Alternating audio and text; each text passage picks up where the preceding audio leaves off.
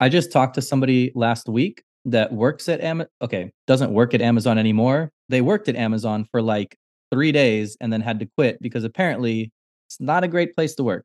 Oh, did you just find this out? I mean, I kind of knew about it before, but it's a bit different to talk to somebody who actually has to experience in person the kind of things that the company does to the workers. So, what did this person experience in their brief tenure at Amazon? Apparently, Amazon has a whole lot of violations that have to do with peeing, In well, in bottles for one. So they've got their drivers apparently don't have time to pee. So the drivers pee in bottles. The workers don't have time to pee because they've got quotas to meet. There's just a whole lot of people running around getting paid to just hold it in. That's the sense that I'm getting. Oh, handling my packages that I have delivered to me in 2 days. well, let's assume that they're using hand sanitizer after they pee in bottles, unless there's no time for that. Well, Jeff Bezos being such a great guy, I'm sure he's supplying all of his workers with the health necessities like hand sanitizer. So we're probably safe. You know how I feel about Jeff Bezos. Apparently, besides the P, Jeff Bezos is also the root of a couple other things that this person was complaining about. The factory, and I suppose they're counted in this statistic. The factory and Amazon factories across the country have forced turnover because our boy Bezos has a theory that as workers stay at a place for longer, they ask for higher pay, but at the same time as their wages are going up, their motivation and productivity are going down. So he thinks that there needs to just be constant turnover, getting new employees over and over again. Seems counterintuitive to how other places run their businesses, but you know, Well, other places aren't run by Jeff Bezos. So perhaps he's just admiring a phenomenon that he creates. Because if you work for him, perhaps it's true that over the course of 2 years, you tend to lose motivation and become complacent. right. Well, I think that you were telling me before the show, Nick, who we'll introduce in a bit, that Amazon is literally running out of people to hire. Yes, both in their warehouses and I believe also in the tech space, they are running out of viable candidates for their own standards because they have this turnover policy. And pretty much either you've already worked there or you don't want to. Yeah, they have a turnover rate of 150% a year. So, what is that like? A completely new workforce every like 9 months? I don't know. Math is hard. Something like that.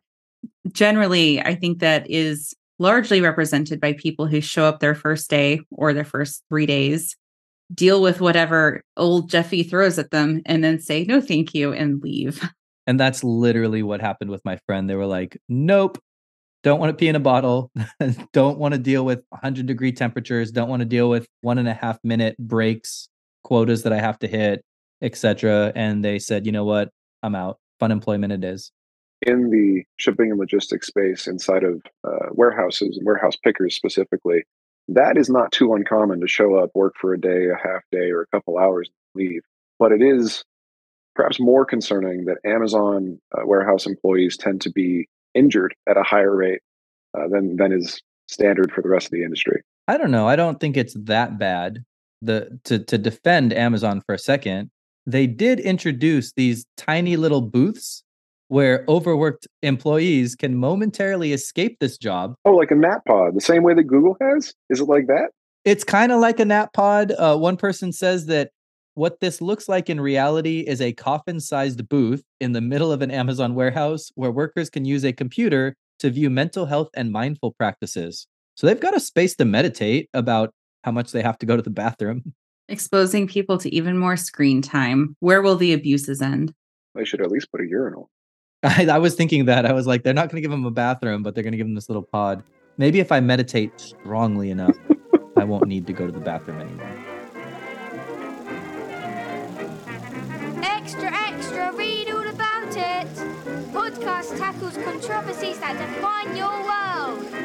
Listen to Indubitably now. Extra, extra, read all about it.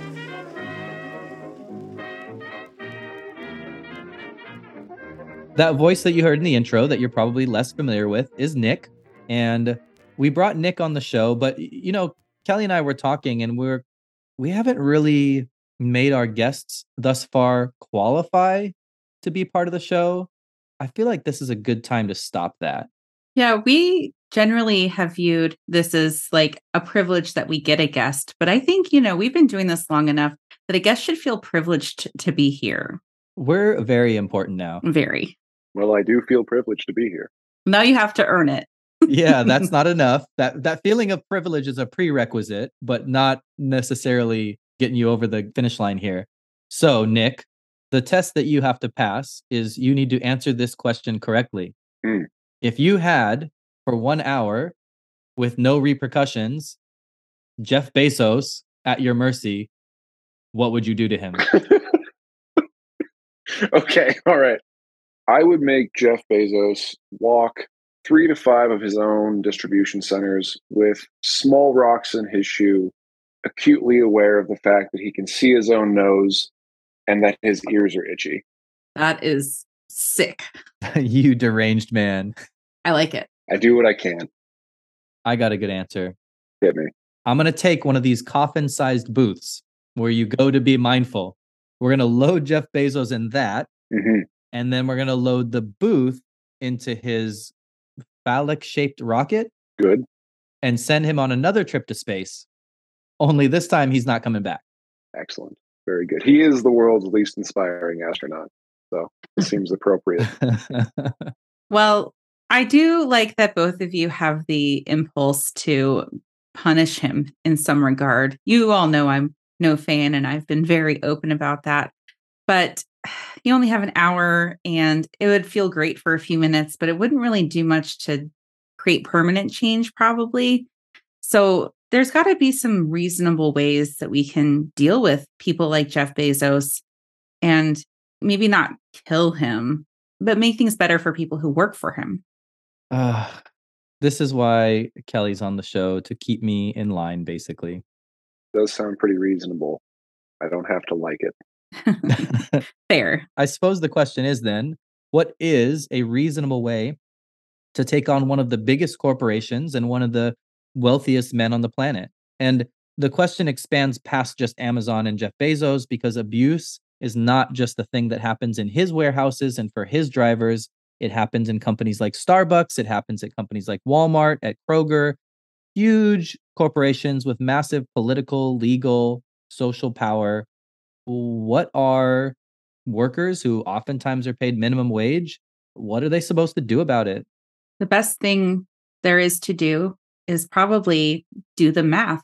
There are more people who work for these corporations than there are people who run these corporations. And banding together is a way of being able to assert pressure in a way that you can't as individuals.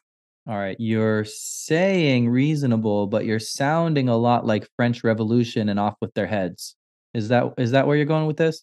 Well, it kind of sounds like we're talking about collective bargaining now. Unions? Oh, reasonable, but not fun. Look, things can be boring and also good. Fine. Unions do seem like a reasonable, potentially more effective solution than sending billionaires to space, never to return. Why don't we start with a little bit of the theory behind what unions or collective bargaining tries to accomplish? And I think that in general, at its core, it's trying to organize workers in a way that gives them a degree of power that comes closer to that of these huge corporations. And the point of banding together is to influence certain aspects of the workspace that may not be answered for in other means, such as laws. And those things can range from anything to do with compensation, to overall treatment of workers, to safety, or a variety of other concerns that people have and otherwise cannot really advocate for as individuals. The issue here is that corporate profit versus the work experience of employees is a zero-sum game. Every dollar that goes to the employees is a dollar that's taken away from the company. So while the company has a vested interest in paying less or more work, workers have a vested interest in being able to use the bathroom, having things like decent wages, affordable healthcare, job security, fair scheduling, safe and respectful workplaces. And those are the things that unions, when they're doing their job correctly, are trying to secure on behalf of their members. Have you ever worked a union job at all? I've almost always worked for myself. Nick, how about you? I've never worked a union job, but I have worked in industries where I probably would have been much better off had I been in a union. I think if anything qualifies me to talk about this, it is my extensive experience working dangerous jobs. Yeah, I know a bit about that. Besides passing our test, Right. Nick and I have also known each other for a long time, and I know some of his work history, which I think gives him a unique perspective on this particular topic. And I'll let him kind of share what some of those jobs might be. Sure. Most recently, I work in cybersecurity, but I've also worked in robotics, in which I was exposed to a lot of people who were ununionized and probably should have been to protect their jobs, but also a lot of blue collar work prior to that. I did roofing, I did carpentry, I did electrical, been extensive. And those are jobs that you typically think of as being union jobs, You do. like you said, and you mentioned that maybe you would have been better off if you were part of a union. What do you think some of the differences were between your experience and what it might have been were you unionized? The first thing that comes to mind is about $20,000 a year. The second thing, That's a good start. That's a good start. It is a good start. Journeymen who are unionized tend to make significantly more than journeymen who are not. There are some restrictive rules in place depending on the industry that kind of govern both your personal and your work life. But at the same time, there is a great deal of benefit that comes from that. You know, there are hours caps, right? There are very few times where you hear about union guys who are working more than 100 hours a week. And sometimes with physical labor jobs where you have to kind of coordinate with multiple different contractors or different industries, that's required. And so you have to get your part of the project done so that way the next person can go. And when that timing doesn't line up nicely, it can set projects back months. And that's why you see construction sites that are basically empty for sometimes months at a time. But again, I've never been in a union personally. Josh, doesn't sound like you have. Kelly, have you ever been in a union job? Yeah, twice actually. The first time was when I was in high school. I worked at a grocery store, bagging groceries, very glamorous life. Is that what the grocery store was called, or is that your job? Bagging groceries. Yeah, that'd be a good name for a grocery store. Yeah. It was Albertsons, Oh, that's a less good name. which to this day I can't shop at because it just brings back too much horrible nostalgia. And I was a union member there, and I was also going to school and participating in after school activities. So I only worked one day a week for a while. And that paycheck that week that I had my union dues come out was like $13 because the union dues are something like 50 or $60 a month. More recently, at my current employer, I was in the union until about 3 years ago. I actually, when I was offered my promotion into an unclassified position, one of my biggest hesitations was, if I leave the union, is that going to put me into a compromising situation in which I might have less job security? So far, so good. As I listen to you talk about this, I kind of remember one of the final jobs that I ever did when I was roofing, and the exact reason why I left. It was 136 outside, and we were working on a roof that was multi-level, and it was a torch down roof. So after we finished moving 30 tons of rock and slag, we then had a blowtorch in our hand that was 3,000 degrees, and the heat was running up a wall and then coming back towards us. And so we were basically just in the worst oven, sear, broil setting that you can imagine. And I feel like a union actually wouldn't have allowed those working conditions. We did, for those of you who might not have listened already, just do an episode about the existence of God and ask the question, is God altruistic? And I think we just got our answer. All right, so we have unions providing decent wages, healthcare, job security for the mass of workers out there. We have unions potentially protecting people from having to pee in bottles and melting their own faces off. Seems good. It seems that unions are a pretty positive thing. Well, but there's a few problems with unions as well. So when I try to transition from roofing into being an electrician, because I already had some experience with solar, and I figured that was a good segue. I found that it was almost impossible to enroll in any of the classes that it is mandatory to be involved in prior to getting a job as an apprentice electrician. And that was because the union would not accept my application, or they had an extremely long wait list, depending on which office I was applying to. It sounds like what you're describing is a situation where unions are able to protect the people within them, but potentially those protections and those benefits cause a ripple effect, not just for companies or industries externally, but also workers externally. Right. So maybe it's not all good here. That's absolutely right. And I think one of the factors that stood out most to me was that when I was researching why to become an electrician, it's because there was a massive nationwide shortage of journeymen and artisan electricians available. And it's questionable on whether or not the union has made this job so appealing that lots of people are trying to apply, and that's why they're overloaded and can't accept new applicants, or if they've limited the supply of electricians so greatly that now we aren't able to keep up with demand. It seems like that is contrary to a lot of the stated goals of the initial push for unions, which was to do the best for all workers, regardless of industry. The narrative around unions is that they exist to protect blue collar workers from the bourgeoisie, which we'll get to later in the episode. But from what we're saying, it definitely seems as that might be a bit of a facade, and this isn't a coming together of the working class to ensure rights and well-being and a standard of living for everybody, but rather a group of people protecting their own interests at the expense of everybody around them, whether the people around them be corporate owners, politicians, or fellow working class, middle class individuals. That might depend on the union and the industry, but I think generally you are correct in that the union has a vested interest in taking care of the specific union members in the same way that perhaps a government only has a vested interest in taking care of its immediate populace. Which isn't necessarily unfair. Right? I'm definitely not saying that people shouldn't be looking out for themselves, but to do that in a sort of short-sighted way that also throws under the bus, if you will, people that are in a similar situation to themselves seems a bit hypocritical. Yeah, the protections for the union members of today at the expense of the potential union members of tomorrow and the viability of the industry as a whole does seem a little self-sabotagey. And this is along with criticisms of unions that are fairly standard of just degrees of bureaucracy that exist. Kelly talks about her $13 paycheck, taking money from the workers to supposedly represent them. Oftentimes, when they didn't choose to be represented, people who work in a union environment that don't necessarily agree with unionization would rather keep their own money, but are pressured into joining that union and therefore paying the dues.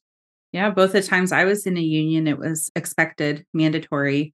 You were a member regardless of whether or not you wanted to be, and you paid the dues whether or not you wanted to or could even potentially benefit from it.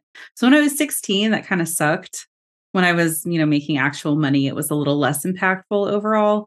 But still, that can be a pretty big imposition upon people who are already struggling. We know that the middle class right now, due to inflation and other factors, have very diminishing spending power. Union dues don't help that. It does seem like a classic case of punching down on the little guy. Like if you are somebody at a grocery store who has a small paycheck and you have a large union due, that seems untenable in a lot of ways. But if you are in a different industry where your union has earned you an additional $30,000 or $40,000 a year for doing the same work as compared to people who are ununionized, then it's a very different question. Well, and even within the same union, there's hierarchies that exist. A lot of unions, I'm thinking of teachers in this case, establish systems of tenure. In Nick's example of electricians, it sounds like the same thing happens. And I think that this could go either way. I know in general right now we're talking about the shortcomings of unions, but I could see this as rewarding people who've been around for a while, but at the same time guaranteeing people who have simply been in a workplace for X amount of years an elevated status over other individuals doesn't seem to motivate them much to innovate, to grow, to stay dedicated, any of the things that we would expect out of a worker or hope to get out of a worker. Yeah, Jeff Bezos is right in that we demand more money and get progressively more lazy. then unions are the ideal environment for fostering that, I suppose, which like I'm okay with that because it takes away from corporate profits when that happens. But in the public sector, it's probably not a good thing because then like teacher quality declines and we kind of need good teachers. Teachers bring up an interesting conversation about other public sector unions. Most of what we've talked about so far have been private sector workers that were employed by corporations, but there's huge unions for first responders, police, firefighters, paramedics, nurses, and the like. And I think the difference here is worth noting where normally if your boss is a corporation, in these cases, your boss is the public. So in this case, we talked about things being a zero sum game before between the ownership of a company and the workers. Here, anything you as a worker gain theoretically comes at the expense of the taxpayers. And there's plenty of examples where city and state budgets are weighed down by the wages and benefits of their public service workers, where sometimes they're being paid much more than their private sector counterparts. We can probably all agree that we don't like money getting wasted, but generally, these are undervalued, underappreciated jobs in a lot of cases. So if we're identifying areas where the government could spend its money better, that's not my first target. I agree that these are people that need to be valued. Teachers, of course, we're not going to sit here on a podcast and say we shouldn't value nurses or teachers, but at the same time, there has to be a reasonable balance. I think it's important to note the political clout that public service unions have and what they're able to leverage that clout into. Increasingly high wages, increasingly high benefits, with oftentimes seemingly no concern for what a municipal budget looks like and whether or not that's something that it can handle. My question as it pertains to wages has always been not whether or not it's profitable, not whether or not it's possible, but where the wages are going. So in the cases of nurses, I completely understand their ire insofar as hospital administrators somehow are making vast sums of money more than they are, and yet they do none of the life saving. And the nurses have to endure the vast majority of the suffering, even as compared to doctors and surgeons. And this kind of plays out in the other fields as well. Look at teachers versus school administrators. Similar situation. But let's go back to that teacher example. And when we were talking about tenure, does a teacher who has received tenure, has their place established by a union, has been in the classroom for 30 years, and now honestly just doesn't care anymore under the Bezos theory of motivation, but still is being paid at a rate as though they are one of the top teachers that we have in our system? Is it fair to our kids? Is it fair to our educational system for that much money to be going to somebody that is not putting that much effort into the system? And obviously, this doesn't apply to everybody, but if it does apply to a person, that person is protected by unions. Some might argue that's an acceptable cost, that there may be people who take advantage of some of the protections afforded by unions, if overall that keeps people well compensated and protected from like capricious firings. Overall, that might be there's one teacher who just kind of sucks. They bring out the video screen every day and say, "We're watching Dr. Zhivago. I'm going to take a nap." Oh, that was my favorite teacher. That's not surprising. As much as Kelly, you can point to an example of a teacher being protected from capricious firing, there's a lot of cases that have been relatively prominent in the news lately of the opposite, particularly with police officers.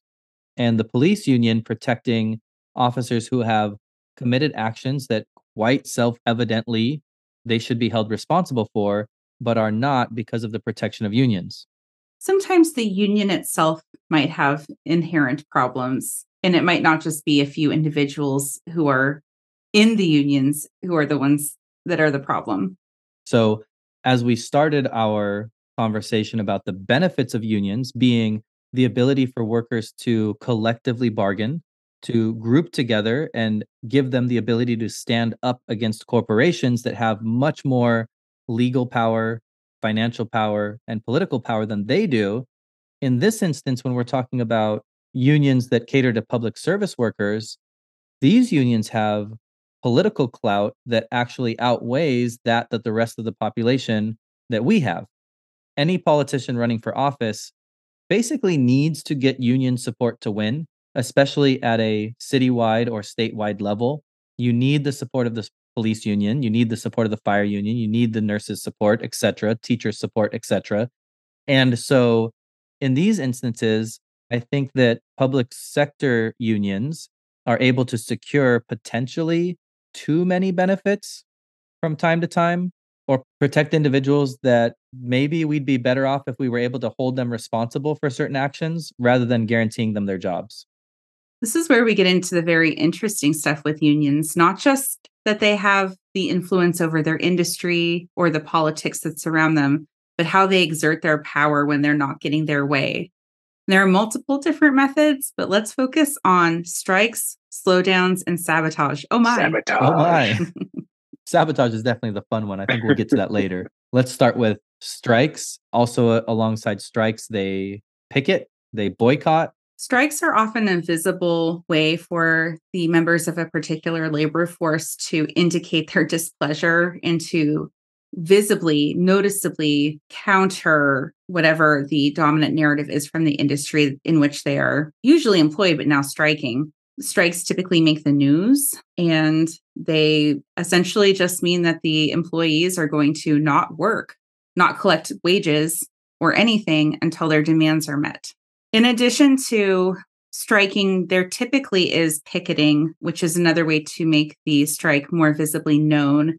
You'll see people in the union leading chants and holding signs, issuing demands publicly, which draws a lot of attention, and boycotting the industries themselves, asking people within the community to stop purchasing things from that particular producer or what have you. This happened in the Pacific Northwest a couple of years ago when there was I believe, a vote to unionize a Fred Meyer locally. And because of the pressure from management, members of the community decided not to buy from them while they were in this dispute. This is a pretty effective way to collectively, quote, bargain.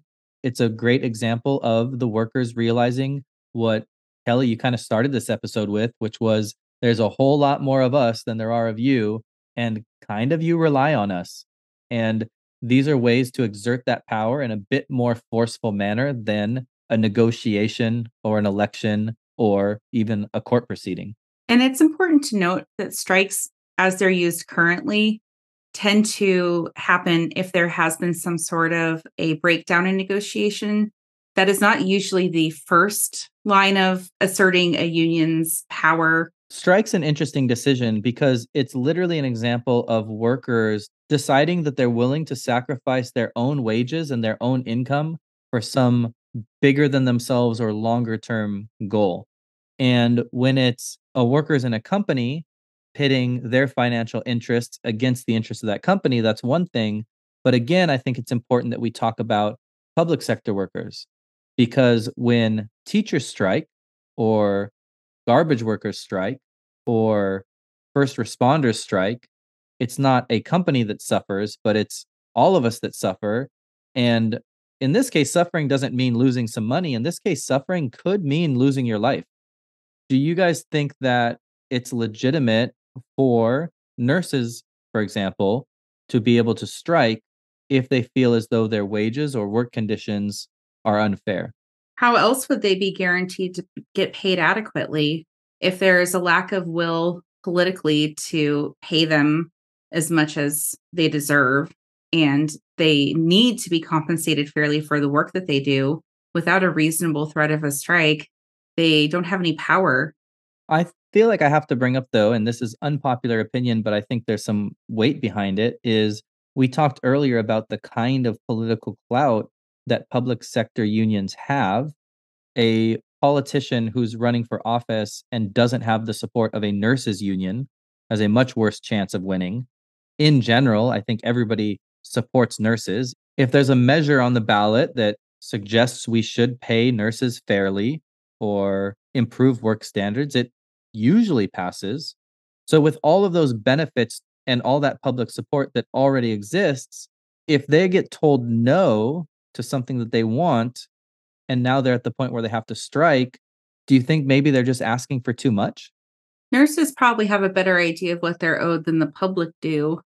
And a lot of work, I'm going to make this about gender for a second. A lot of work that is heavily perceived to be performed by women, nursing, teaching, some other industries as well, tends to be categorically undervalued by people. It tends to not be as popular to pay those folks as much as they could make if they're putting pressure on the industry. That's something we actually talked about in our traditional gender roles episode, looking at Scandinavian countries that have, compared to the rest of the world, relatively equitable societies. But even in those countries, we noted that nurses in specific were getting paid disproportionately low compared to more male dominated industries.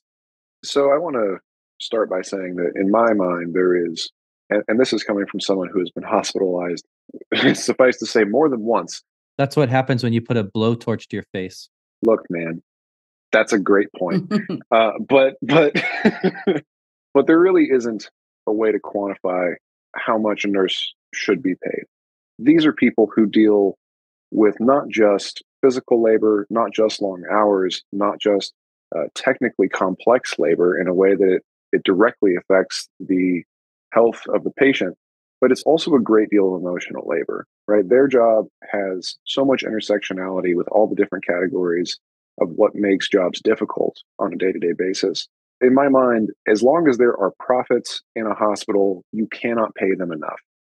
But at the same time, should they be allowed to strike? Well, that is deeply questionable, because I have been the guy sitting in the waiting room with a laceration to the forearm that without 11 and a half sutures would have become a super soaker relatively quickly.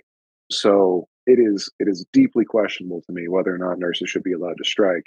But I can't imagine anybody with a straight face sitting there and thinking they don't deserve more. It's the threat of a realistic threat of a strike that is the only thing that gives them any power. So the eventuality that there would be patients who are left untreated should be enough of a consideration for management to give into what they're asking for. And sometimes they don't, and that kind of forces their hand to make it known that they're serious about their demands. And the only way to do it, and I know nurses, and I know that they don't want to abandon their patients, but they also don't want to be exploited. So the balance is that they have to strike sometimes to make it all come together. And as much as right now we're talking about the public sector and the impacts that those strikes can have, to bring this conversation full circle back to corporations, I think that they understand also the power and the damage that strikes can do. So as much as workers might put their efforts into forming unions and ensuring that they have these sorts of protections and they have the abilities that collective bargaining affords them, corporations are doing the opposite. And they're putting their efforts into union busting and ensuring that unions aren't able to form and aren't able to succeed. And we have this epic battle between the proletariat and the bourgeoisie to see who will succeed. Will the union form or will the union not form? This is certainly a much easier conversation when we take it out of the public sector, right? If your job is not to prevent my house from burning down, go ahead and strike all you want. So we've talked a bit about the tactics that unions have to take it to the corporation or to take it to the public.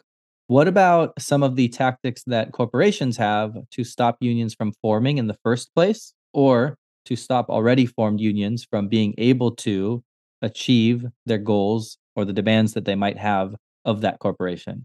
We're starting to see increasing retaliation against people who are trying to organize for labor.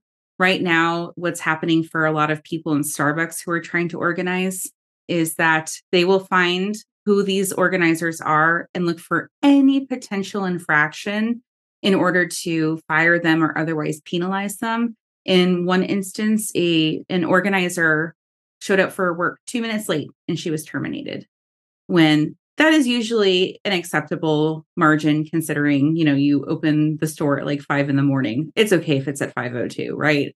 So there is definitely a seek and destroy tactic being employed by a lot of management to get union organizers out, which will also in turn disincentivize other people from becoming union organizers, especially if they really need those jobs. And it's also important to note just procedurally how a union comes about.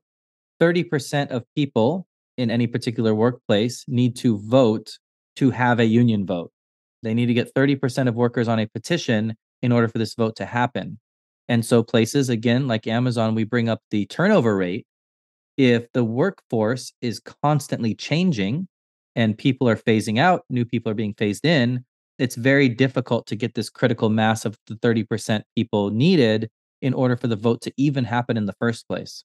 We speak about political clout that unions have, but I think if there was anything that a union could do to further the agenda of all unions, it would perhaps be to get more stringent or harsher punishments enforced from a governmental level on corporations who engage in this kind of union busting tactics. Because as of at least as I understand it, right now, if a company is found guilty of union busting, the only side effect or the only punishment that will be dealt out to them is that they will have to allow for a secondary vote. And as I understand it, the company wins a secondary vote almost every single time. I think it's like 95 or 96%. Right. Everything we've listed is theoretically illegal for corporations to do. But one, it's really hard to prove. Like maybe that worker that Kelly brings up shouldn't have been late. If you're really looking for a reason to fire somebody, I'm sure that you can find it. And for that worker to say, hey, it's because I was organizing the formation of a union, it's not because I was late to work. How do you prove that in court? How do you prove the motivation of the company? So A, it's hard to prove that they broke the law. And B, if you are able to prove that they broke the law, the punishments are laughable. Furthermore, corporations in particular have resources that prospective union members just don't have. If there are any challenges that are brought forth about the ability to organize, if that goes to any sort of court proceeding, who has very deep pockets to stay in this bureaucratic judicial morass and overload the opposition with files for like 10 years? That's the corporation obviously has all of the power in that scenario. And they're willing to use it. They're willing to spend that much money, that much time to just ensure that this disease doesn't infect their workforce. It's actually kind of laughable considering how much money a corporation will spend to prevent a union from forming. That probably would have just satisfied the demands of workers had they unionized. But the union itself is so scary to have that it's worth defeating, which kind of proves the effectiveness of unions. If a corporation is so invested in making sure they don't form at its own expense and probably to its detriment in some cases, there clearly is a sort of power that they genuinely fear in these situations. We talk about all these union busting tactics, and we talk about how there are very few unions in general as far as industries that we can think of off the top of our head. So how often are unions actually successful in forming? Well, the answer is a lot less successful than they used to be. Currently, only around 10% of workers in the US workforce belong in unions. And that's down from a peak, to give some context, of 34.8% in 1954. And while membership is pretty low, 71% of Americans support unionization currently, which is a 57-year high. And there are probably some conditions that speak to that. It seems pretty obvious that there are still a lot of industries that lack a lot of protections from the industries themselves, the leadership within those industries, but also the government. And after seeing how everything worked out in the pandemic and how labor has been treated over the last 2 to 3 years, it's obvious that there needs to be some sort of intervention. And if the government isn't going to do it and the industry has no motivation itself to treat people well, then it makes sense to consider the unions as a way of exerting more pressure. And perhaps union membership is going to increase in the future because of the sentiment changing quite a bit. Yeah, I mean, that's a very optimistic way of looking at it. I read this and it makes me think glass half empty, just because with this much support and yet no results, it almost seems hopeless. I say almost because Amazon, who we've been kind of portraying as the big bad wolf throughout the episode, just came through with their first union vote in April, a couple months ago. 2,600 workers at a Staten Island, New York warehouse called the JFK 8 voted to join Amazon's first US union, which sounds great, but only the first step, because a week after the union won this election, Amazon filed 25 objections with the National Labor Relations Board, including charges that union leaders bribed workers with marijuana and harassed those who didn't support the union. So basically, they are accusing union leaders of doing exactly what corporations do to stop unions from forming. What corporations bribe you with marijuana? I would like to work there. I was more focusing on the harassment part. Fair. Well, I don't want to brag too much about my qualifications to talk on this subject, but I have also peed in the bottle before. And so I can say that perhaps the overwhelming support from the last 57 years comes from the fact that this is actually commonplace in a lot of positions now, right? If you work in construction or in a lot of blue collar positions, you kind of expect to be in a place where you don't have adequate working conditions and you do have long hours, and you might be stuck in a warehouse or in some other location that doesn't have a good bathroom, or maybe in a truck where you're stuck in traffic all the time. I think as more and more people experience these hardships, support for unions is naturally going to skyrocket as people believe that adequate working conditions, even if it is something as simple as the ability to pee not in a bottle, this all just makes sense to me. Well, I guess we are in a wait and see period here on whether or not this incredibly high level of support. I mean, 71% of Americans, it's hard to get 71% of Americans to agree on anything, True. Especially something as politicized as this. But I guess we'll have to wait and see if that degree of support will translate into the 10% of workers who are currently in unions raising up again and maybe getting closer to that peak of 35%. There's still some recourse from corporations, even if unions do form successfully. They can refuse to replace people who leave and keep the workforce small. They can then convert a lot of things into temporary positions or otherwise non-represented positions. And our favorite topic ever, I'm kidding because I hate them, robots. There's a lot more automation that's happening in a lot of these industries, and I'm scared. That is a very reasonable fear. Oh, good. So even if a workforce is able to unionize, they're still screwed. Yeah, that is an accurate Possibly. depiction of matters. Unfortunately, I do have some experience in the robotics industry. And even more unfortunately, the robotics that I was assisting in deploying were primarily used in warehouses and distribution centers, mostly in America, but also internationally. And the simple truth is, if these types of people were to unionize, it would perhaps be the best sales pitch that my previous employer had ever had. The problems that they were seeking to solve were endemic to that level of labor in that industry. And so, in order for them to be sold that somehow robots were better than humans, really all we had to show was that they were mostly dependable and cheaper. And I think if you take certain industries, whether it be warehouse pickers or whether it be, in some ways, even restaurant workers, it is very possible to automate those positions and simply turn them into single purchase or even subscription-based technological programs, or replace them entirely with machines. We have been expressing concerns about the future of the workforce holistically when it comes to automation and how people are going to even be able to afford to live if increasingly work is done by people you don't have to pay, robots you don't have to pay.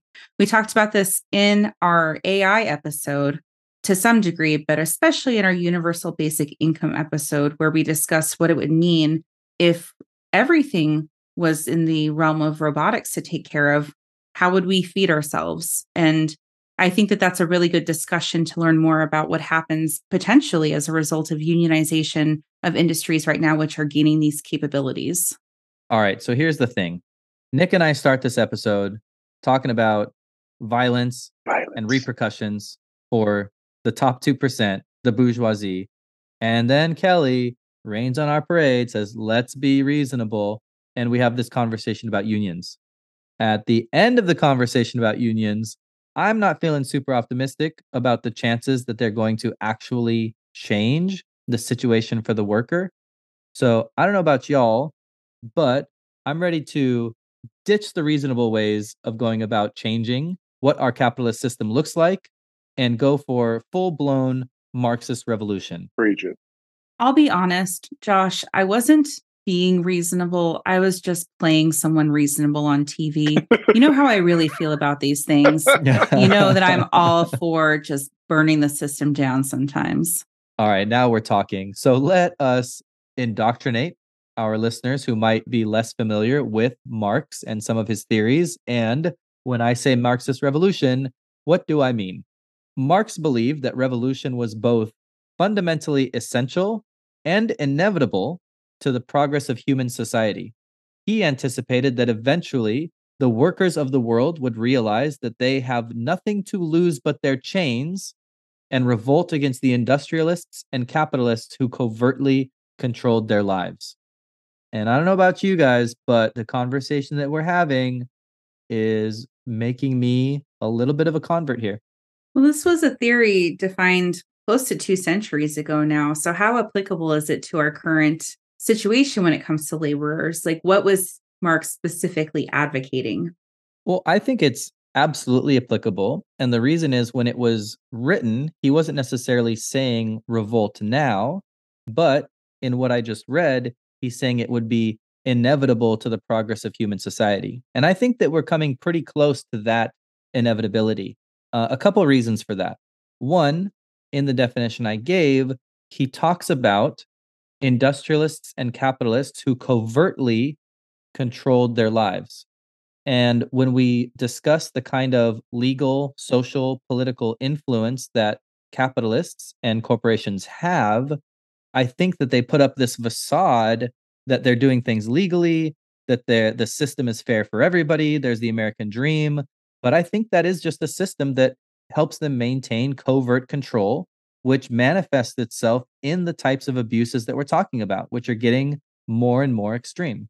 We could probably point to our episode discussing legal cases like Citizens United as evidence of how there is so much more corporate influence in the way that government operates than there might be otherwise. So I guess I take that point. I see that there is a lot of puppet mastering that is happening at the hands of capitalists.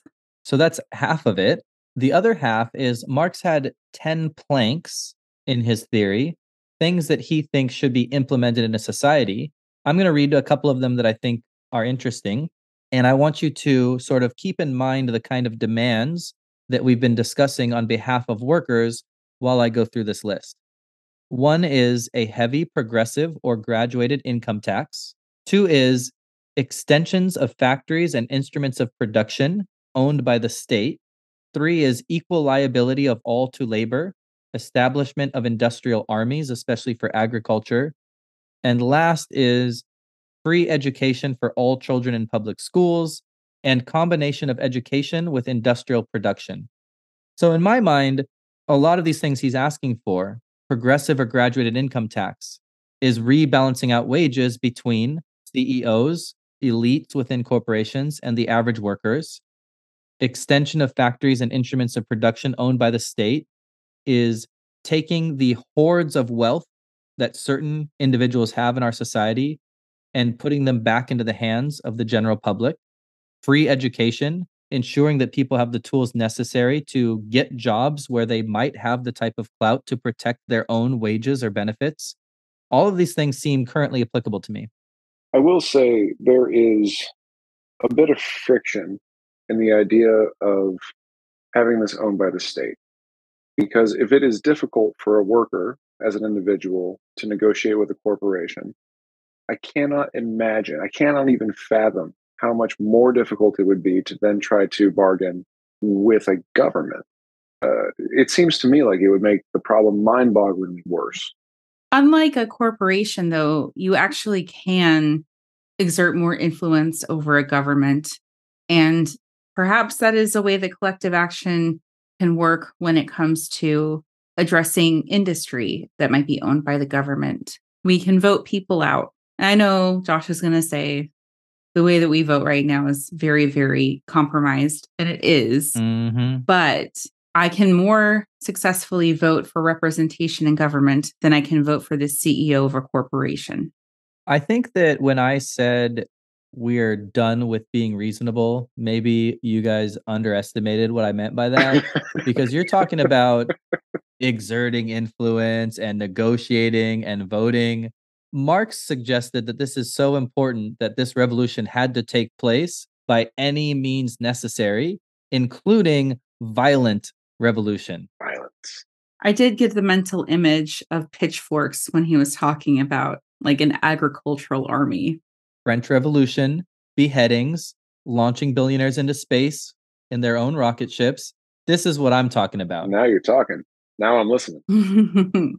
Unfortunately, I don't think there's a lot of political will for that sort of extreme means of gaining control of production and what have you, even though we all seem to be pretty big fans of it here. Don't ruin my dreams, Kelly. There are still things that we can do that kind of work more in the realm of what is reasonable, but are still a lot more fun to talk about than just like a picket line. I'm willing to hear a compromise here. What if the compromise is you can still be violent? I'm listening. So one of the 3 S's we talked about was sabotage.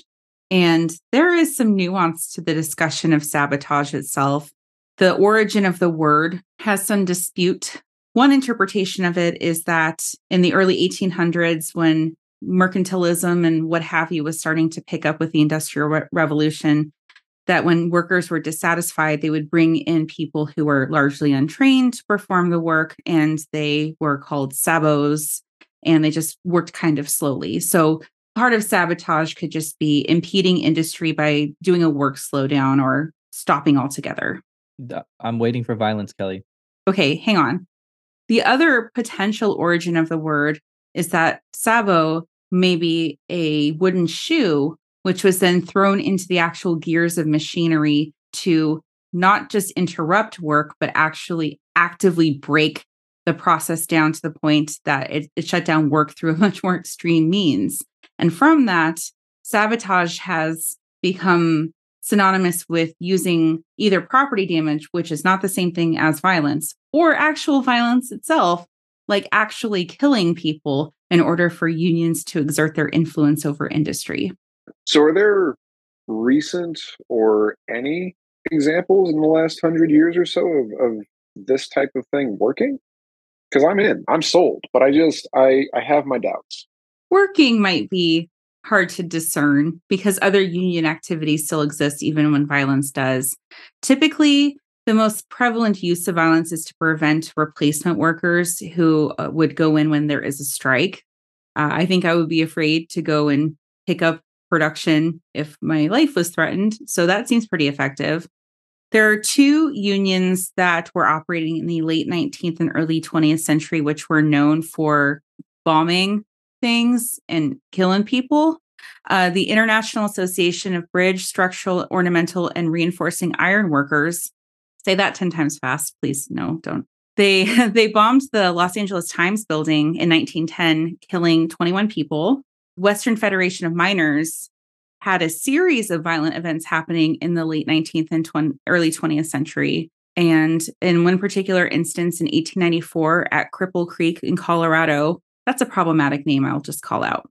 After mine owners increased the working day from 8 hours to 10, miners dynamited mine buildings and equipment, and violence was a frequent tactic from then on and definitely resulted in deaths of people as well. And did either of these organizations get what they were hoping to get out of these activities? Please say yes. Well, it's sort of a mixed bag. With the Los Angeles Times bombing, that was actually viewed as domestic terrorism and people went to jail over it. So it sounds like that one was pretty unsuccessful. But the Western Federation of Miners, during this strike and subsequent use of violence during the striking process, ultimately got the mine owners to capitulate and broker an agreement that favored the miners. And then they just kept doing more violence. It sounded like they got a taste for it. Well, that's less than ideal. I guess it depends on if you're going to be the target of the violence or getting your way because of the violence. Fair enough. I guess it worked out well for the miners. See, I think that the end of this episode is that the only thing that's effective is complete Marxist revolution. Is that your adjudication on the topic of unions altogether then? Are you making me give legitimate thoughts on this episode? Yeah, that's what we do here. All right. Adjudication, as much as the violence is fun, let's start with some presuppositions about the worth of individual contributions to our economy and society and subsequent compensation. I do think that some people contribute more and some much more than others and should be compensated for that.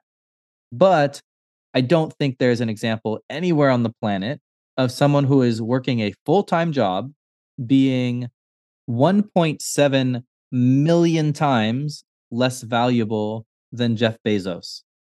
And that is how much more he makes than the average American. So not even individuals living closer to the poverty line making minimum wage. There most certainly has to be a reasonable cap to the disparities in compensation that exist. I also don't think that our current economic, social, legal, or political infrastructures can be trusted to either define or defend that cap. In fact, I think just the opposite. They operate and sometimes exist with the sole purpose of exploiting it. I think that Marx got right the idea that industrialists and capitalists will covertly control our lives. So definitely something needs to be done. What should it be? Probably unions. I know that's the boring answer, but it's probably the correct one. Collective bargaining gives more equivalent power to workers and the ability to leverage that power against the corporations or sometimes us, the public, that are holding from them fair wages, fair benefits, fair working conditions. It's a bit disheartening to think that unions are as ineffective or uncommon as they are, especially given the amount of support they have. Will that change given record high levels of support? Hopefully. If it doesn't, though, I'm still holding strong on the revolution train. I'm hoping that that's the route we end up going. Nick, you were my teammate on this violent revolution sabotage line of reasoning. Are you still with me here, or absolutely? Have we been made reasonable by Kelly? Nope. You can try as you may, but I will never be reasonable. No, but jokes aside, I think I'm more in the realm of unions. I'm pro-union in general, but I do think it depends very heavily on the industry and also the timeline that we were talking about. But insofar as workers need protecting, and insofar as the government has a very distant interest, if not no interest in doing so, I think that unions are the best solve for this as far as we can see. With all that said, my qualifier is if you are in an industry where your job could be easily automated, please proceed with caution. So maybe violence against robots is the answer. Oh, certainly. That's the answer. 100%, especially before they become sentient. All right, Kelly, you've been the voice of reason throughout the episode. Let's hear your final thoughts on this. Unions are important for a lot of the things that really ought to be taken care of by government, but clearly aren't or won't be.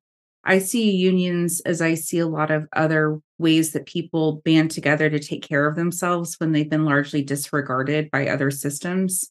This brings to mind systems like mutual aid, which we see as being pretty effective for dealing with like local social injustices and getting people like housing and medical aid and things along those lines. And unions are kind of like that too. It's taking care of your community.